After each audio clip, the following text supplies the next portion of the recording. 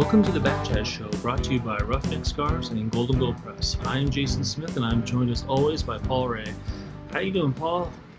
Oh, just drowning my sorrows after some switchbacks losses and some soccer unhappiness. Not the happy drowning the sorrows in like a bar, but like drowning it in a bathtub, Like, yeah. Just shh, it's almost over. Shh. Standing above the bathtub with a toaster.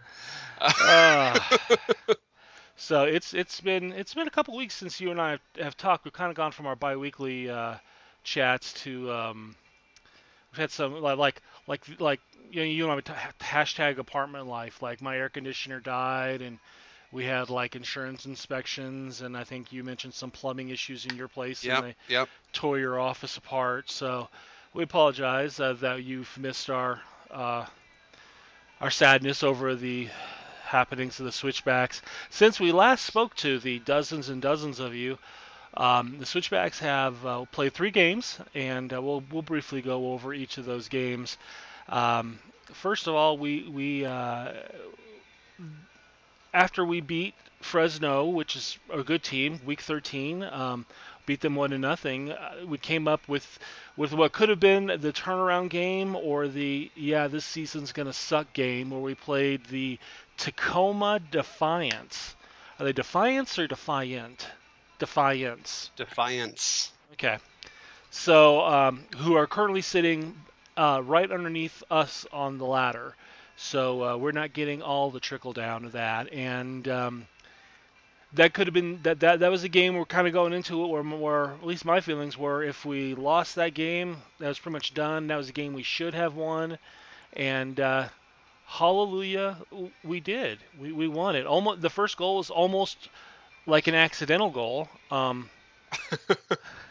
Jordan Burt just happened to be in front of the keeper when the keeper decided to play it out, and it ricocheted off Jordy, and even with that, it almost still didn't go in the goal. It spun, and he had to chase it down and tap it in just for good luck. But that was a game that we put away. We had Dorsey come in the 67th minute, 16 years old if I recall, scored in the 71st minute in a kind of a helter-skelter around the goal.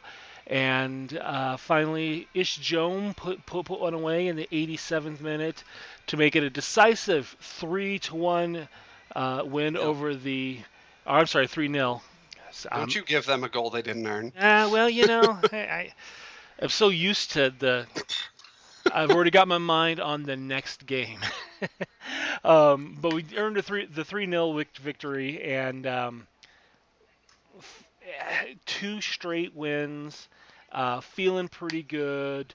A lot of the angst and table flipping and calls for firing that we were seeing on social media, where Switchback fans congregated, kind of died down a little bit. Big takeaway, it was basically the toilet bowl of the West. There's the Super Bowl and then there's the toilet bowl. The 2 worst teams played, and we are not worse than them. So any thoughts before I move on to Rio Grande Valley? RGV Toros. The Toros. And historically, and I don't have the stats up in front of me, but historically, the Valley has not been kind to the Switchbacks. I don't think we've ever won a game there. In fact, I remember lots of games that were kind of embarrassing that we've been there. Including, I think, the first year that RGV was around, when a toddler wandered on the field, took the ball away from one of the Switchbacks, and pointed at him, lecturing. Playing against that team has not been a good place for us. Yeah. Historically, we have lost 6, won 1, and drawn 1. Yeah. Okay. So there you go. So we go in there, and it just it was not a good game at all. We did win the possession battle, basically 53% to 47. but that didn't really seem to do much in the terms of giving us opportunities. We went down, we were tied up 0-0 going into the half, and all of a sudden it seemed like the second half, the Switchbacks remembered that they were in Texas, and the commentators kept mentioning the humidity, which I know can be a deal for a team that doesn't normally play in humidity. But I mean, it's not like other places. It's not like the rest of the country doesn't have humidity. So, but regardless, Cabrera scored in the 55th minute. If I recall, there was a penalty kick in that. Yeah. And in the 85th minute, Small, you're killing me, Smalls. He scored another goal, and in the end, we lost to the Toros 3-0. I think the most frustrating thing about that is we dominated possession in the first half, and we looked the more threatening team the entire first half, and then it looked like a different team came out of their locker room and the same team came out of our locker rooms. That no adjustments had been made, no planning had been made to adjust to a renewed attack, and it was unpleasant to be feeling positive in the first half, like, you know, we could smash and grab, win this, we could knock one in and run away with it, to then just being absolutely hammered. Yeah, I was so frustrated at the end of that game. I think after the final goal, I was like, nope, done, and I think I turned it off. It was that bad. There's just no hope that we were gonna do anything. Even when we were down 1-0, I just felt like the game was getting away from us, and it just sucked. I will go over the starting lineup in that because it mirrored the lineup that we had this past weekend when we returned home to play against our Four Corners Cup and Rocky Mountain rivals, Salt Lake City. But we went in again with the 4-4-2, which we've been going with for, I think since the past 7 or 8 games. I think we've pretty much permanently switched to this 4-4-2. We had Jordan Burt and Mike Seth up top. In the mid, we had Shane Malcolm, Jordan Schweitzer, Ronnie Argueta, and Saeed Robinson. The back line was Ibrahim Yarrow and Jome on the out on the wings, and Christopher Reeves and Guadabaye.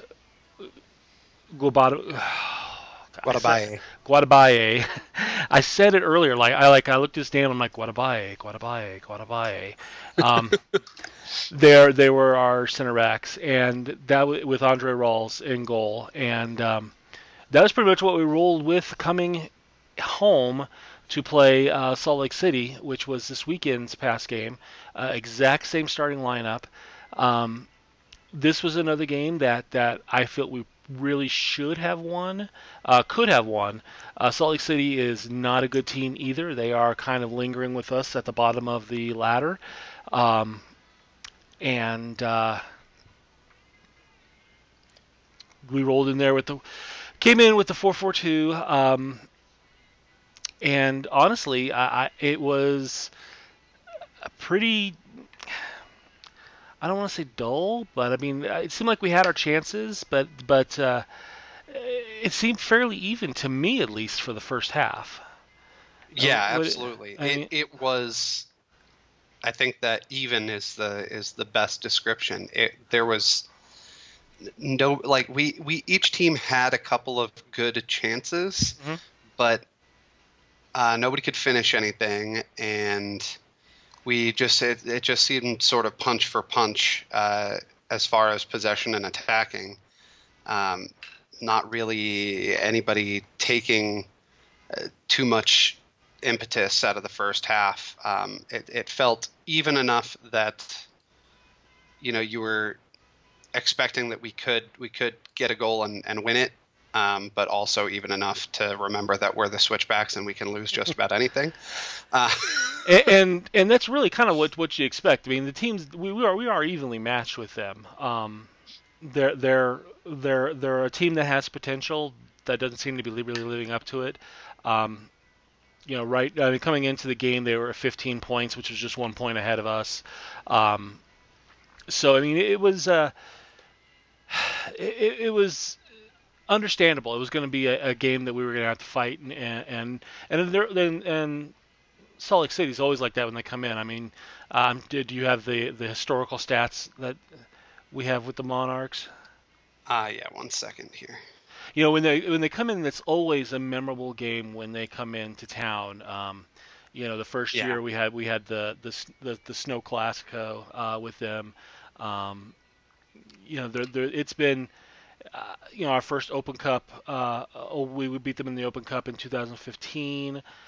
There's been over the years there's been some great matches between the two teams, and we seem to play them a lot every year. Although we don't play them twice this year, but we've been fairly evenly matched, I would say. Yeah. We interestingly though we've played 14 games against them in league play. We've only drawn once.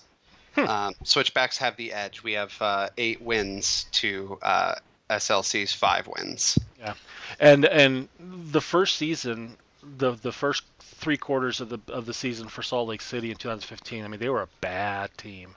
Oh, they were awful. But so yeah, it's definitely and any altitude advantage is gone when they come to town because they play at altitude as well. So nothing really surprising. I know. Former Switchback Master Cashier had a couple good shots that were kissed off the posts, and oh yeah, whew. I almost felt bad for him, almost. At least up until the end of the game. Joy began in the 55th minute when Mike Seth got a pass and did something that actually impressed me, because it looked kind of hinky when I first looked at it, but he basically took a pass, one touch, turned and shot, which sounds like what a forward should do, but his first touch on it was a little bit worse than a little bit not what he expected, and it rolled a little bit heavy away from him, but he still managed to recover and turn and shoot on a pretty decent goal. If I recall, that was off of a cross from Malcolm, wasn't it? I believe you are correct. I hope I'm correct. I'm sure I'll get angry texts from someone who may be listening. And so there we were, Mike Seth, who's actually I think he's had a pretty decent summer so far since June, or since the beginning of the month. I think he's had a pretty decent stretch of games. He's come really close to scoring several times, but I don't think any troubles can be placed on his shoulders. What do you think? How do you think he's doing? I think he's almost there. I think he's almost back to the form that he was in before we decided stupidly to let him go. Yeah. You mentioned he almost scored a bunch of goals. The Mike Seth of 2015, 2016 probably would have scored those. Even the ones that were awkward on his left foot. I recall in a number of games where he got the ball at his feet in the box, and his only option was to shoot with his left foot, and he just skied it. Yeah. I think that the Mike Seth of old would have buried those. I think he would have 5+ goals by now at this point in the season, and I think now he's at 2. Yeah. He's going the right direction, absolutely. I don't think he's quite there yet, but yeah. I think he seems to finally be in the right headspace where that could be a possibility of him making that kind of comeback. And there was a bit of one of the traits of Mike Seth in the first 2 seasons was there was a ruthlessness about him. There was an aggression where you just haven't seen. I think he lost a lot of confidence when he went down to Phoenix and got no time, was cut mid-season in 2017, and then ended up in San Antonio where he played in limited capacity. So I think maybe he's getting some of that confidence back, and hopefully it'll pay off here before too long, hopefully. So The game continued, and I know much like Mark and I used to joke about the switchback 15, that 15 minutes after the switchback score, where you sit and hold your breath, because that seemed to be when they give up a goal right back to the other team. We seem to get past that, and except this one stretched out about another 10 minutes past the 15, when Coffee. It was Coffee for Salt Lake City. Took a shot and took a bad bounce off of Chris Reeves, and left Andre Rawls flat-footed in the 81st minute and bounced over his head into the goal. Pretty deflating. I hate to blame that on anybody, because everyone did what they were supposed to do, but man, that was just unlucky as can be. Yeah, I mean, Reeves hard done by to get that deflection off of him. If you could complain about anything, it would be that the man was not closed down fast enough to prevent his shot, or at least put his shot off a little bit more. Yeah, I mean, there was three black jerseys around him, and no one seemed to like go to rush in at him. Yeah, they just kind of stood there. Which is not the, like, if you think of the switchbacks as getting the goal and then parking the bus, if you're parking the bus, you don't want them to have that many shots. You want to, if you have 10 men behind the ball, you can sacrifice one to close down the guy before he shoots. Yeah. You can't always depend on them taking high balls into the box and being able to get your big tall center backs to head them out. It just doesn't work that way. Yeah. I think the frustrating thing for me when that goal went in was the 81st minute, 1-0 up. We had made no substitutions. Mm-hmm. Less than 10 minutes left of the game, we had made no substitutions. And 1 minute after that, we made our first substitution. I do not think that it is good coaching to be reactionary with your subs rather than proactive with your subs. Yeah. And maybe I know this is kind of a stretch, but maybe it would have come down to if you had replaced somebody in the midfield or replaced somebody that was having tired legs, not really on their at their best. Maybe we would have had someone with the energy to close down that player before he took his shot. Who knows? But yeah. Frustrating to me that we had the lead from the 55th to the 81st and no substitutions were made. Yeah, and we're at a point in the season where we're basically playing one game a week. We're playing every Saturday, with the exception of the 4th of July game. So, I mean, conditioning shouldn't be too much of an issue. But you're right. I mean, it was kind of a like for like. Dewing, who's just signed from the Air Force Academy, came on for Seth immediately. I didn't see whether or not he was up and they were prepared to do that before the goal, and that just happened to be the first stoppage, or afterwards. But it kind of struck me too that.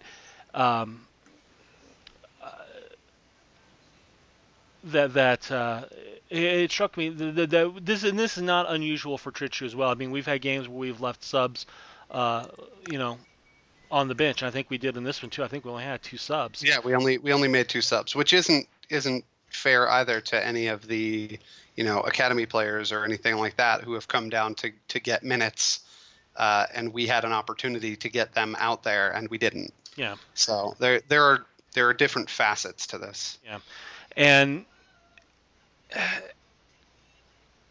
I'm not sure if it's an instance of Trichy not feeling very confident in the guys on the bench or what, or if he just felt like our conditioning was superior to theirs. One thing I did notice, and I really can't blame it, Shane Malcolm still looks like he's getting his legs underneath him. He came back a couple days before the Rio Grande game started, put in about 60 minutes worth of time, which seems about what you'd expect. But he's the one.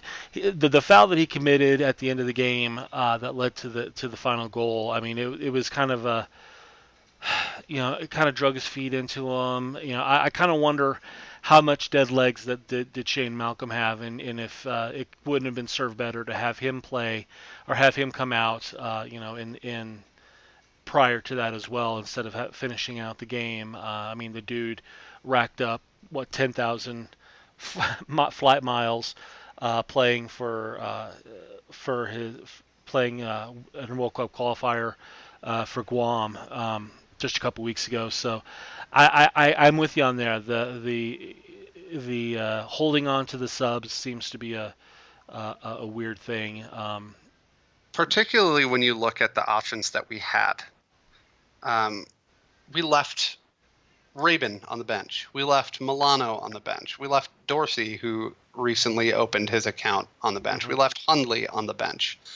These are guys who could have Dansu made an impact. Dansu came in the 89th. They literally gave him 1 minute to work. Yeah. Absolute joke. Yeah. If I was a player in his situation, I'd have told the coach no. It's not worth me getting my jersey sweaty. We're losing. Yeah. It's over. So, as I alluded to earlier, there was a foul in the 86, almost immediately past the celebration and restart of the previous goal, when Portillo lined up on the left side of the field and put in cross. Schross, as Roland Vargas likes to say. Yeah, a crotch. I watched it a few times on replay to try to figure out what exactly, because in our little text circles there was some criticism of Rawls on the play, and I thought it was just an incredible shot. I thought it was a great shot. It hit the upper 90 on the far post. He did seem a little flat-footed and unprepared for a shot. Like when that started to turn into, when in midair, when the ball changed its mind and said, you know what, I think I'm going to be a shot instead of a cross. I think he was kind of left flat-footed, but all props to Portillo on that. If I'm sure he's going to definitely say that was a shot 100%. But just like that, in the span of 5 minutes, the switchbacks went from being up 1 to down 1, and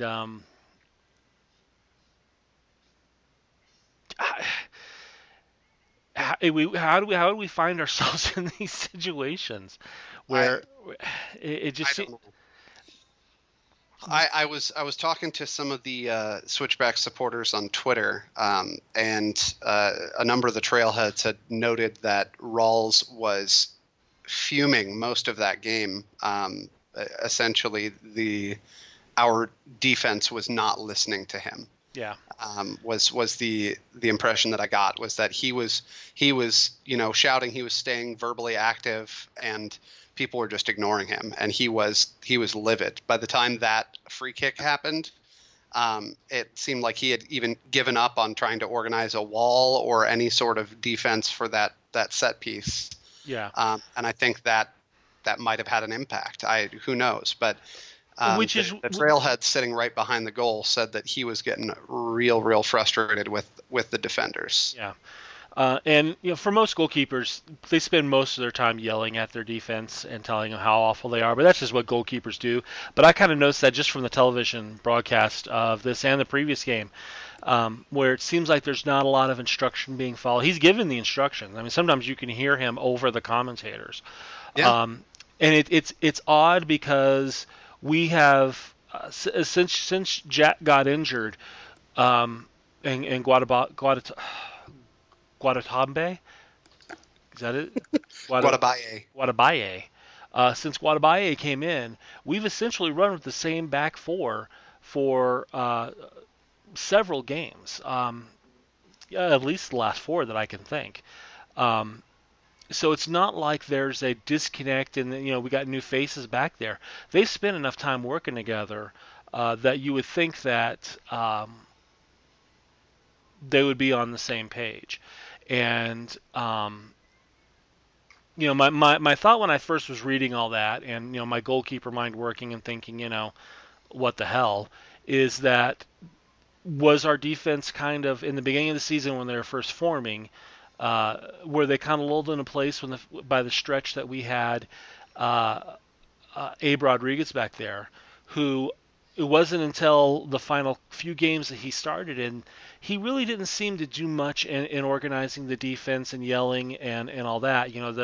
I made a comment at the time, the difference between the 16-year-old keeper making his rookie season is that, and the difference between a veteran goalkeeper is that after a save, the rookie goalkeeper is going to stand up and high five and with his teammates, and the veteran goalkeeper is going to scream at his defensive line for even allowing the shot to happen.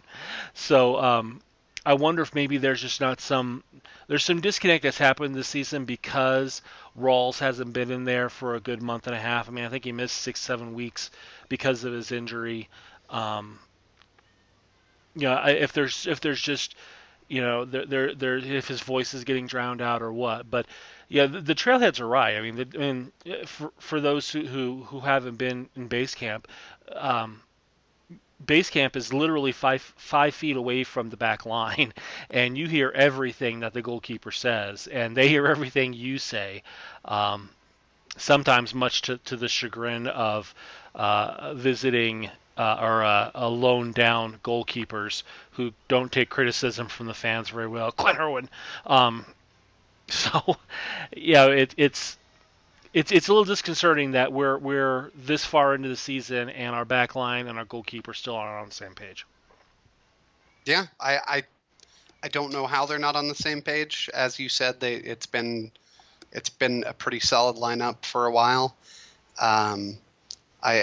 I really don't get it. I think that unless there are some personal issues back there that we're not aware of, or behind the scenes issues that we're not aware of, it's really mind-boggling to me. Which I mean, at this level, even if you think your goalkeeper's an asshole, you don't just blow them off. I mean, we often talk about teams that have given up or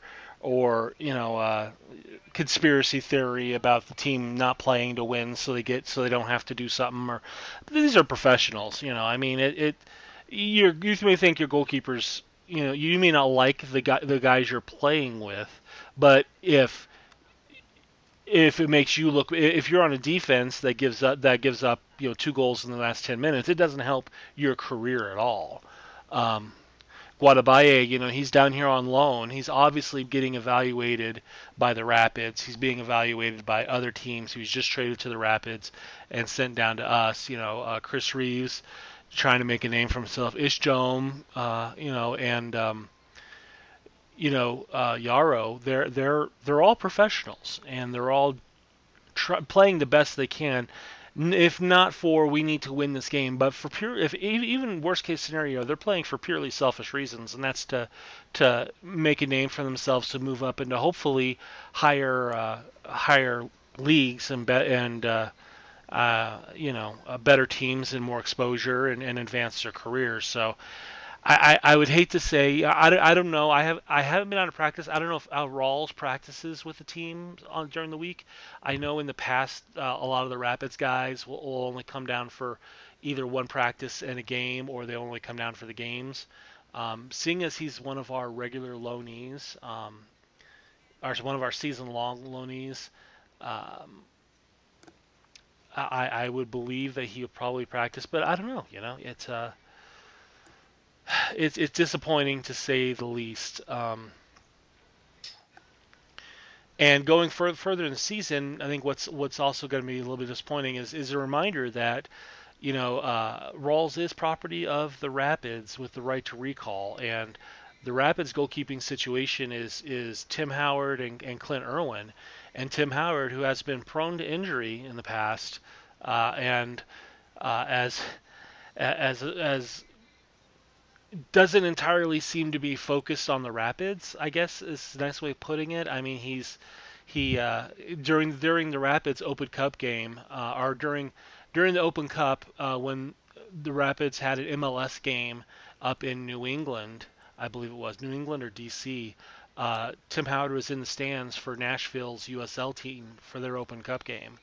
And I know he's been criticized for doing his national broadcast gigs on TNT or TNT or Bleacher Report, one of the two. But he's not. He's got one foot out the door already. So if Tim Howard gets injured, Clint Irwin goes in, and Rawls goes up to be the backup in Denver, in Commerce City, and just like that, we're back with Rodriguez and Stuart Sayus. So we haven't even seen Sayus this season, so I have no idea what his status is. Yeah, I've been kind of asking around, and everyone's like, oh, he's fine. I haven't got any official injury. I know he was injured at the beginning of the season, and that led to Rodriguez getting playing time. But Rodriguez has been our backup this whole time. He's traveling with the team. I know Sayus on his social media sometimes posts memes that are like, about bad bosses and not liking your job or not being recognized at your job. That are kind of passive aggressive. You don't want to read too much into it, but when a professional player posts the same my job sucks memes that people who work in cubicles post, it kind of makes you wonder what's going on, if he's being overlooked or if he's if he's nursing an injury or what. So I don't know, but at some point in this season, mark my words, Tim Howard is going to miss time, and Andre Rawls is going to go back up to the Rapids, and we're going to need Rodriguez and Sayus, and we're going to need that back line to protect Rodriguez and a potentially injured Sayus, rusty Sayus. I don't know. But that ends up being our second loss in a row, and we're kind of back to where we were prior to beating Fresno, and that is hanging right above last place. We're 8 points out of the last playoff spot, but there's still lots of games to be played. But I'm kind of wondering at this point if we're past the point of no return.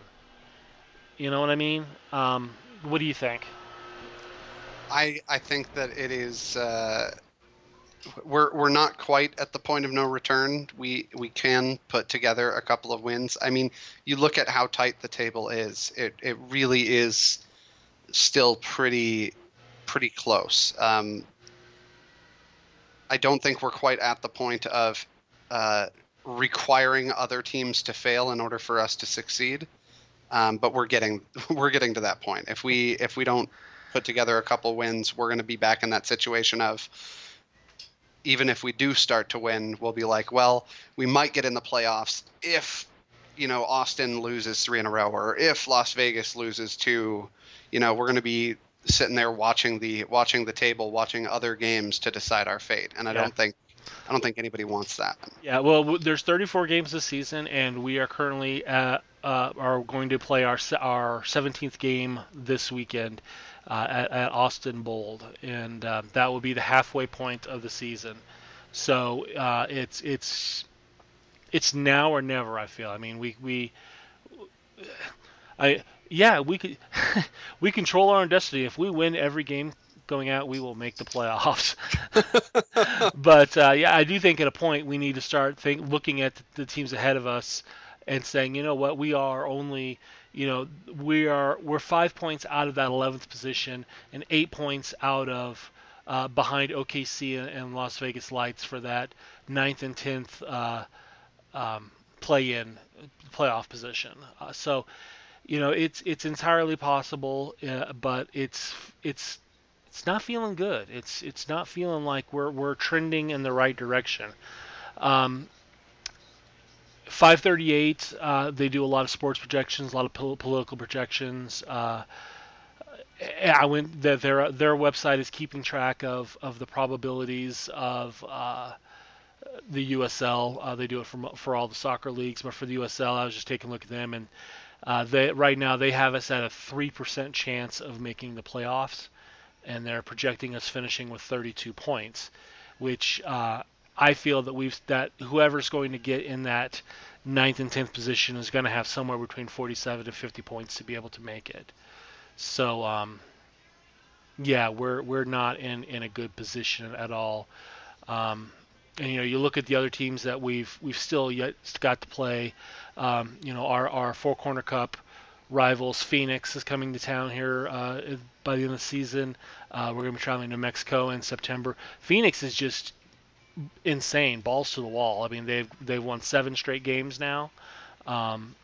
They've kind of taken the luster off of New Mexico United, who have been on an Open Cup tear themselves, beating Dallas and the Rapids to go into the final 8 to the quarterfinals.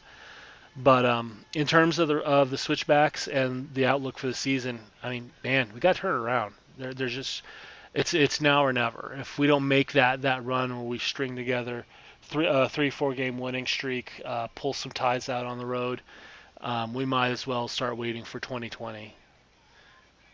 Yeah, I mean, it's really frustrating to think that where we're at, we could be in and amongst those 10th, 9th, 11th spots with just 3 wins. With just 3, if we had won 3 of the games that we've lost or drawn, we'd be back in that conversation. Yeah.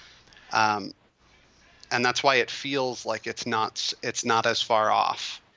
But watching the performance of the team and knowing how polarizing we can be, we can have these 2 straight wins, and everybody's in a good mood, and then immediately go out and get our butts kicked, and yeah. Well, and to be Captain Bringdown, we do have 10 losses. Us and Tacoma are the only teams in the Western Conference that have double-digit losses. There's only one team in the Eastern Conference that has double-digit losses, Hartford Athletic, who are a bad team, and they have as many losses as we do. Our negative 11 goal differential is, the LA Galaxy, which is ahead of us, has an 11 goal differential. I mean, we're not Tacoma, which has a negative 30 goal differential, which, holy crap, I don't even know how you accomplish that on purpose. But even with their negative 30 goal differential, they're only a game and a half behind us. They're 4 points behind us for the last place.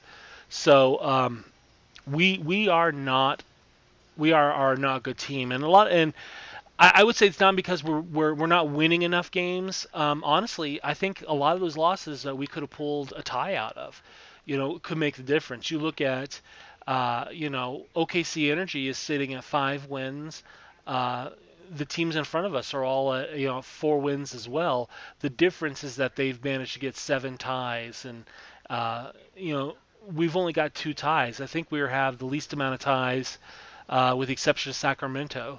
The least amount of ties in the Western Conference, and that's a matter of just those games where we're down a goal, being able to pull it out. We have the capability of doing it. We've seen it at Phoenix, the best team in the league, which was just starting to begin their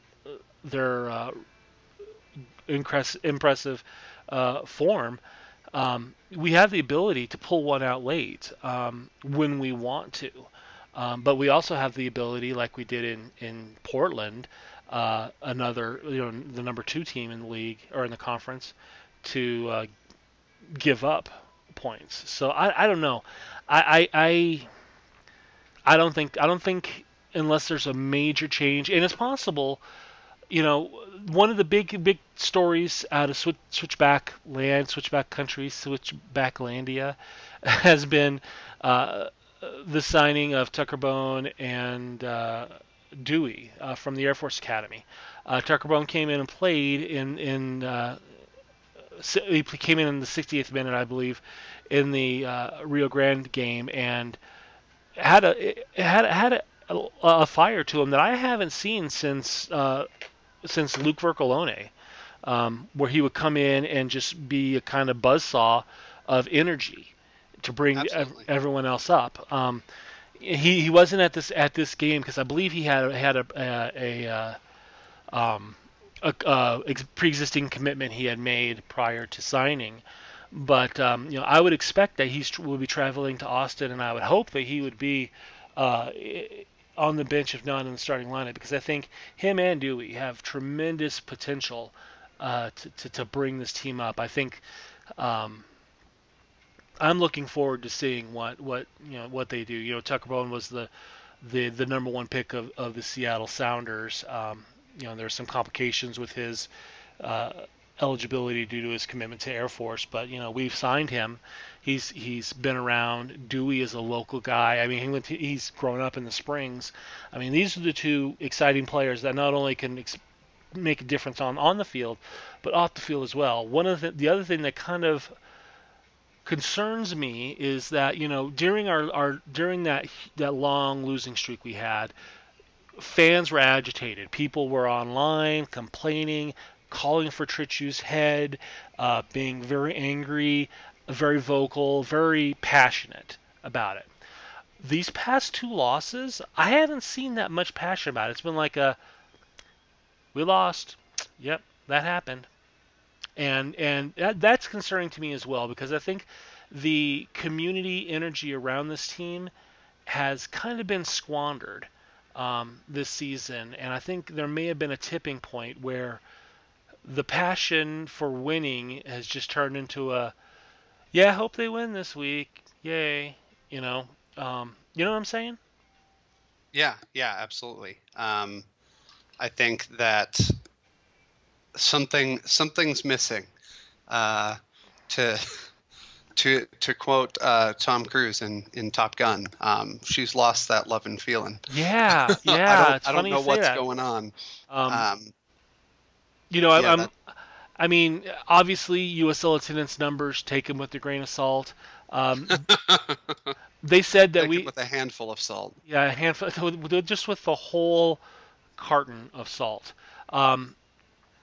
But they said the attendance was 4,500 for this past game against the Real Monarchs, and I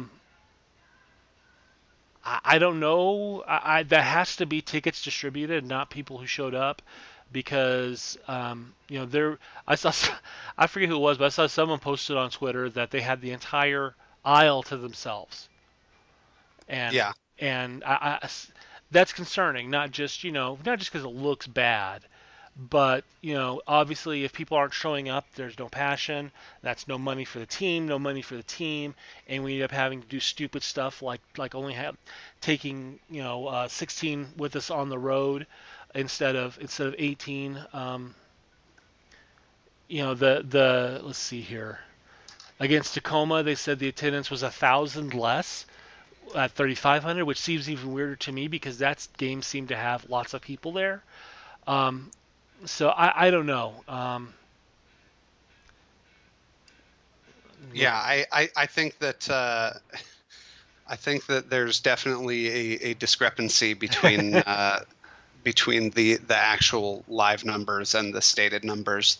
I think that realistically, the RGV game, they were probably closer to their stated numbers than we have ever been. Yeah.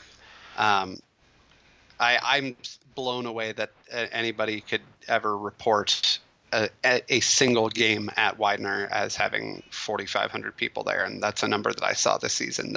It's just straight up a lie. Yeah. And it doesn't. I don't think that does anything to help the situation. Yeah. I mean, You and I, who watch this sort of thing and pay attention to it, we watch the attendance numbers because it's kind of a sign of what's going on. But people across the league, it's when you turn on the television and the glare from the sun reflecting off the bleachers is distracting, the empty bleachers. That's concerning. I think that's a problem that a lot of teams are having. Is the optics of it. The RGV game.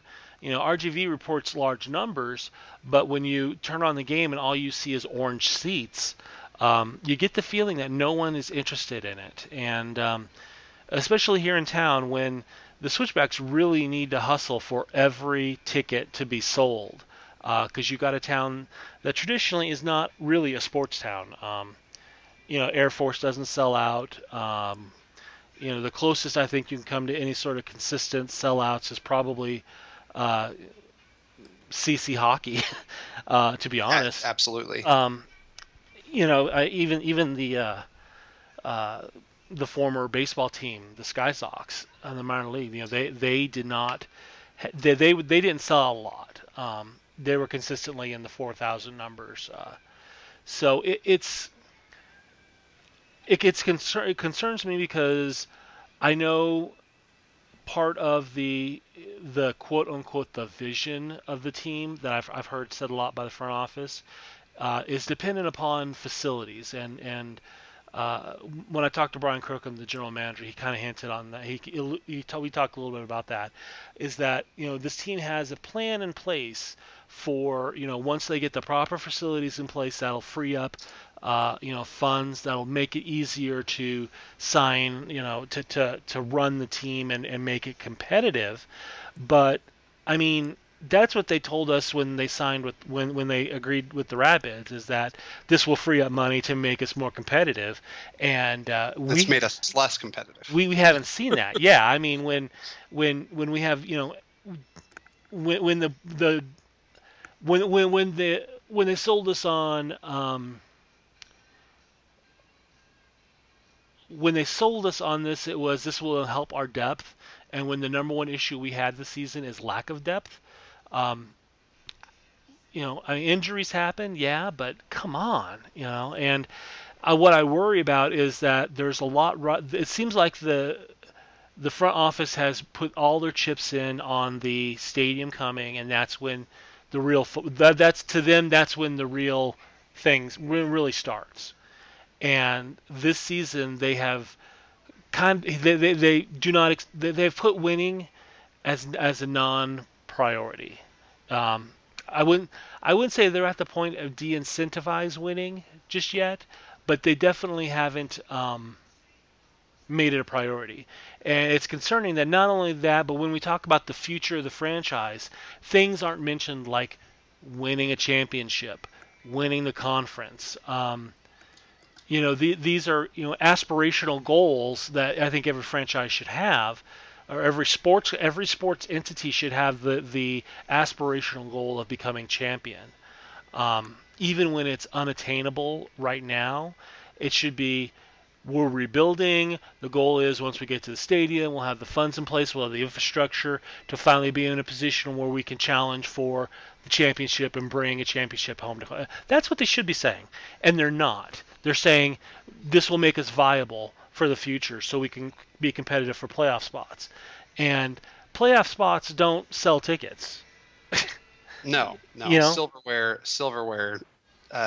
sells tickets. Goals sell tickets. Wins sell tickets. Being at bottom of the table does not sell tickets. Full stadiums sell more tickets. Yeah, I mean, let's be honest. You're going to get people interested in it if they're watching replays of it and they see a packed stadium. That's what's going to attract people, because locally, the only way that you're ever going to see anything relating to the Switchbacks is on local news. If anyone watches that. I tried watching the morning news the other day here in town. Oh my God. It was so awful. I can't even put into words how awful it is. Pretty awful. But clearly, it's not the ideal switchback fan demographic. But if on the 10 o'clock, at the 10:25 sports report, if they show a clip of the Switchbacks game and the clip happens to be us scoring 3 or 4 goals with fans screaming, smoke being lit because we're scoring goals, flags being waved, packed stadium, that's going to make people go, "Oh wow, we've got a soccer team. That looks like there's something going on there," and we don't. Um, and that's frustrating. I mean, it's. I honestly I don't know what the intermediate fix is for this. The thing that jumps to my mind, and this would be an absolute nightmare with season tickets and stuff like that, is to basically only sell the east side until we can get enough people in to actually start filling the west side as well. Only fill the side of the stadium that's going to be on camera. Yeah. It seems cheesy, but I mean, my wife and I, before we moved out here, we went to a Minnesota Twins game at Target Field in Minneapolis. We had $1 tickets that we got from work through United Way. We're sitting way the heck out in the middle of nowhere, about as far away from the action as you could be. And we had sat in our seats for maybe 5 minutes before a steward came up and said, "Hey, would you guys like an upgrade?" And we're like, "Sure. Where are you going to put us?" And they moved us to the first baseline, 14 rows up, because they wanted to fill the part of the stadium that was going to be on camera the most. Yeah. They literally upgraded us from $1 tickets to like $100 tickets just to try to get more people in the camera shots for national TV. Yeah. If an organization that's won 2 World Series has to do that, maybe that's something that a USL championship club in a small market might want to think about doing to improve the image of the club to start to draw more interest to it. Well, it's funny because I was going to mention the emphasizing the east side and moving people over the east side so the camera views are look more packed, but I know it's completely undoable. There really is no way to do that in the middle of the season. No, it would have to be something that you set at the beginning of the season. You can't move people who have paid for season tickets on the west side.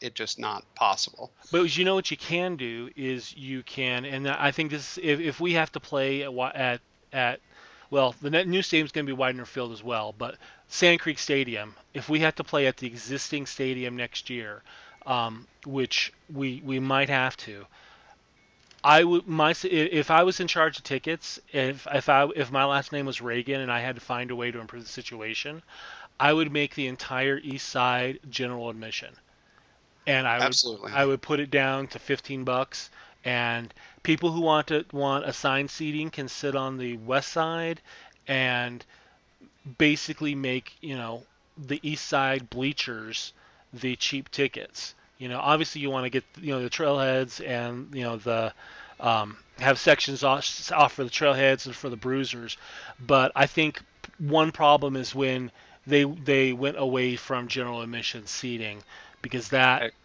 was a huge mistake in my opinion. I agree, and that was something that through my experience with working in the ticket office for Minnesota United when they were in the NASL, the side of their stadium that was on camera, there was the supporter section, which was massive, and then the bleachers next to them, it was all GA, if I recall, until I think the season before they made MLS, when interest had skyrocketed and they had to start selling season tickets over there. Yeah.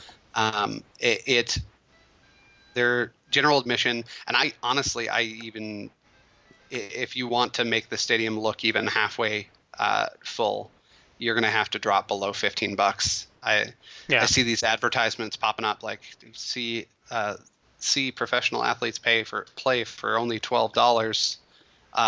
That should probably be the game day price on the east side until such a time as we actually fill the stadium and drive interest in the sport. Because like whatever financial reasoning they have for not having ticket prices that cheap, you're losing more money by preventing people from going than you would be losing from reducing the price. You'd probably make more money off of cheaper tickets because people will actually go. Yeah. Well, not in only the meantime. Yeah, not only go, but buy the $4 beer, buy the $4 hot dogs. You know, I mean, there's ways to make up for that. But in the end, you know, it's I'm reminded of old. I'm a fan of wrestling. I love wrestling. I love the history of wrestling. And back in the day, in the 60s, 70s, 80s, wrestling basically gave away their tickets, paid for TV time to draw interest. They basically used the live events as a commercial for their product. And I think that with obviously the Switchbacks have put lots of emphasis into partnerships and corporate sponsoring and all that, and that's cool. You know, I mean, that's where if that's what you're got to make your money on. But you almost got to come to a point where it's like we need to pack the camera side of the stadium just as advertising, just so when you know when there's highlights on the local news, if for whatever reason, you know, we end up making a great play and it making this the ESPN Sports Center top 10, which the USL frequently does have 2 or 3 plays on the top 10, people see Colorado Springs going nuts, even if it's only the 2,000 people on the opposite side of the camera. You know, wrestling, again, to use the wrestling analogy, that's what they do now. If they're going to a place where there's not going to be a lot of attendance, they curtain off the hard camera side, you know, and they force everyone together to make it look like it's full. And I think in a new stadium, you're probably going to have to do this too, because you'll have to do it even more so because the capacity is going to be higher. The capacity is going to look even worse when it's empty. Yeah, if they go with a uniform colored seating, that's going to be the primary draw. If they're, I don't think they're going to spend the money to have the multicolored seats like I believe like New Orleans Dome has them, or some of the newer stadiums do. So where, you know, even if it's empty, since they're different colored, it doesn't look that empty. But I guarantee you, for what everyone complains about ticket prices now, I think it's going to go up next year. And we're going to find out soon because we're getting at the time of year when they're going to announce season ticket prices for next year. And with interest waning as it is, with the Switchbacks doing as bad as they are, on a losing streak, on not only just doing bad, but being boring while they're being bad, if the front office comes out and they say, hey, season tickets for the new stadium are going to be, you know, and if it's like a 10-15% increase over what it is now, people are going to be pissed and they're going to turn away from the product. You know, we saw it from going from the second season to the third season when ticket prices went up 50% for some people. And people stopped coming to the game. There was a huge drop in interest from 2016 to 2017. And if we have that again, it's going to take a lot to get this team to start selling out a stadium, especially selling out a big stadium, because you can put that number on, you know, you can put that high attendance number on, you know, report it to the USL, put it on the site, but people's eyes don't lie. And if there was 4,500 people there this weekend, then I weigh 175 pounds and I'm 6'3" and I make $1 million a year. Hey, I mean, it seems believable to me. Yeah. Which, spoiler alert, I am none of those. So, God, it's kind of. I was hoping to do something fun, you know, like do something so it wouldn't be so down. Because I knew there was going to be a little bit of about this. I was hoping to do something a little bit upbeat. I don't know. I got something upbeat for you. Sure. The outro. The outro.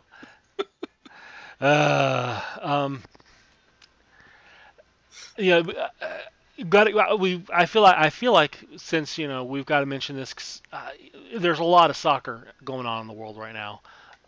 You got the Women's World Cup happening, and you got the Gold Cup happening, VAR happening. Do you got any quick thoughts about your about VAR you want to throw out there? I don't know. I don't know that we have enough time for that conversation. VAR it's a polarizing subject. I can see very clear situations where I'd love to have it. Red card situations, penalties, stuff like that. But there is also a sense of soccer's always been a game played without interruption. There's no timeouts. There's no the clock is always moving. Yeah. And I feel like we're getting towards a point of if we get towards like NFL levels of just stopping play and reviewing every call, the sport's not going to be fun to watch anymore. Yeah. It's just not. Yeah. It already is considered to be a slow sport to many people who maybe don't have an appreciation for the tactics and the build up and all that. But if you chop it up even more, it's gonna kill the sport for a lot of people. I think there need to be some limitations placed on what VAR can and can't interfere with. Yeah. And certainly no like coaches challenges and timeouts and crap like that. I'd lose my mind. I think what's frustrating to me is that I like the idea of VAR. Like I like how they said they were going to implement it. I think the problem is that they're using it to re-officiate the game. I think to me it seems like you could easily like if I'm watching television and I watch 2 replays of it just on television and I'm like, ooh, that's sketchy. That would be enough to be like, okay, we're taking a look at it and send the referee over. There shouldn't be a need there shouldn't be 2-3 minute delays to do this. If they're doing that, they're re-officiating it. You think about the time it takes from when a goal is scored until the celebrations have concluded and the ball's back on the spot to replay. There's a good 45 seconds to a minute in that. There's more than enough time for goal is scored, replay. Oh crap, that didn't look right. Take a look at it, ref. Ref can run, look at it. There should be a time limit. One of the referees for the Women's World Cup I saw basically was like, she aggressively shrugged off, no, not reviewing it because it didn't want to waste time on it. And I think that should be the default setting, is that unless something is clear and obvious and egregious, they should let it go. Their right wrist was in front of the last defender. We got to review that for 15 minutes to see whether or not that's offsides. Just go with the flow, I mean, it all evens out in the end, and it's really just taken away from everything. The penalty kicks, goalkeepers are having to readjust how they defend against penalty kicks because of this. Every keeper is taught from an early age on a penalty kick that, you typically take that you have your momentum going forward right when they plant their foot to kick the ball, and you can't do that now. And I've seen some of the women keepers have taking a step back and then taking that step forward while they're still on the line, so they're not caught. But it's just ridiculous. I heard like in 8 games there was 17 reviews, and it's like either you're reviewing it too much or your referees are not good enough to be making correct calls on the field, and you need to upgrade your refs. So I mean, I think we've needed a ref upgrade for a long time, but that's and maybe and maybe this is the experiment to really call that out. The fun thing I was going to do, And now that I look at it, I'm like, this doesn't sound fun at all. But it seemed fun in my mind. Was we were gonna the 5 stages of grief. I think we're in that right now with the switchbacks, and kind of going over that again. I mean, the first stage of grief is denial, and I think we were kind of with that, like doing the, hey, we're a better team than this, right? I mean, didn't we kind of go through that at the beginning of the season?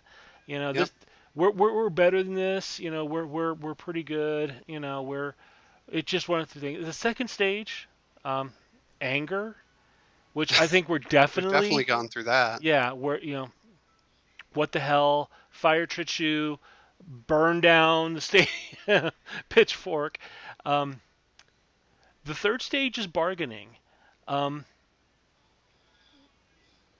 don't know. Maybe it's we'll show.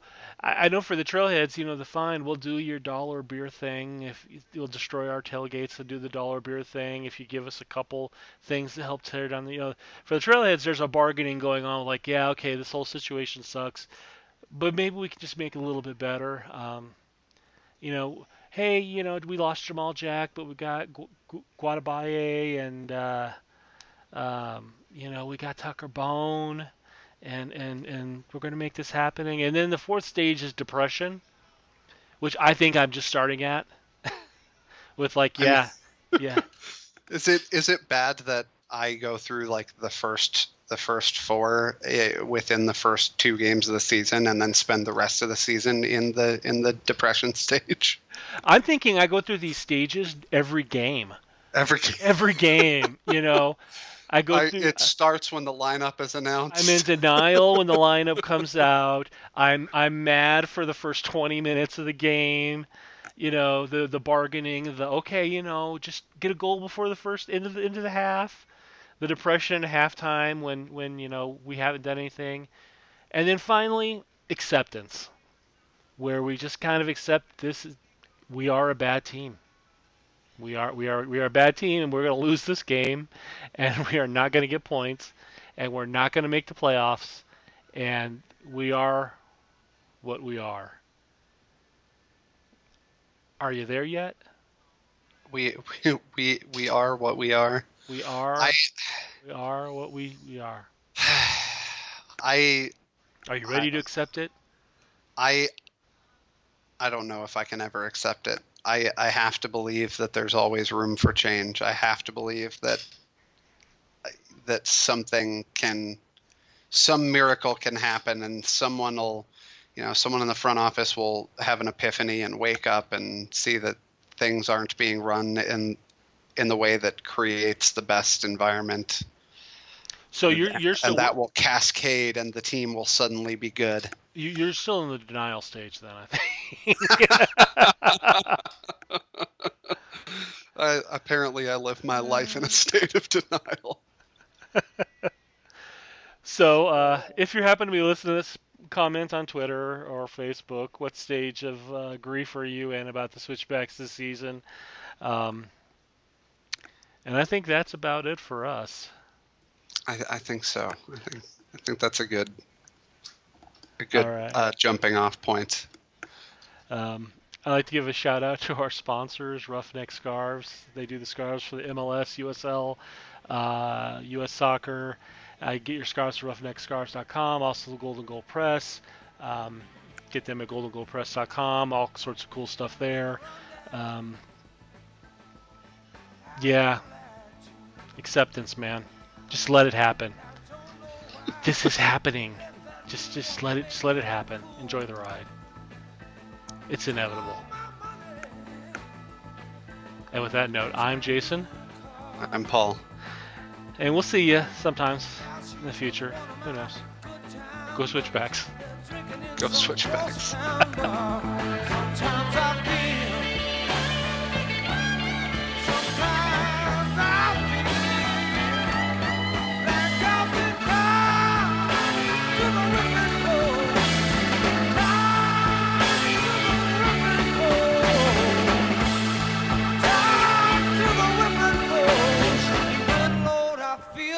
I'm dying.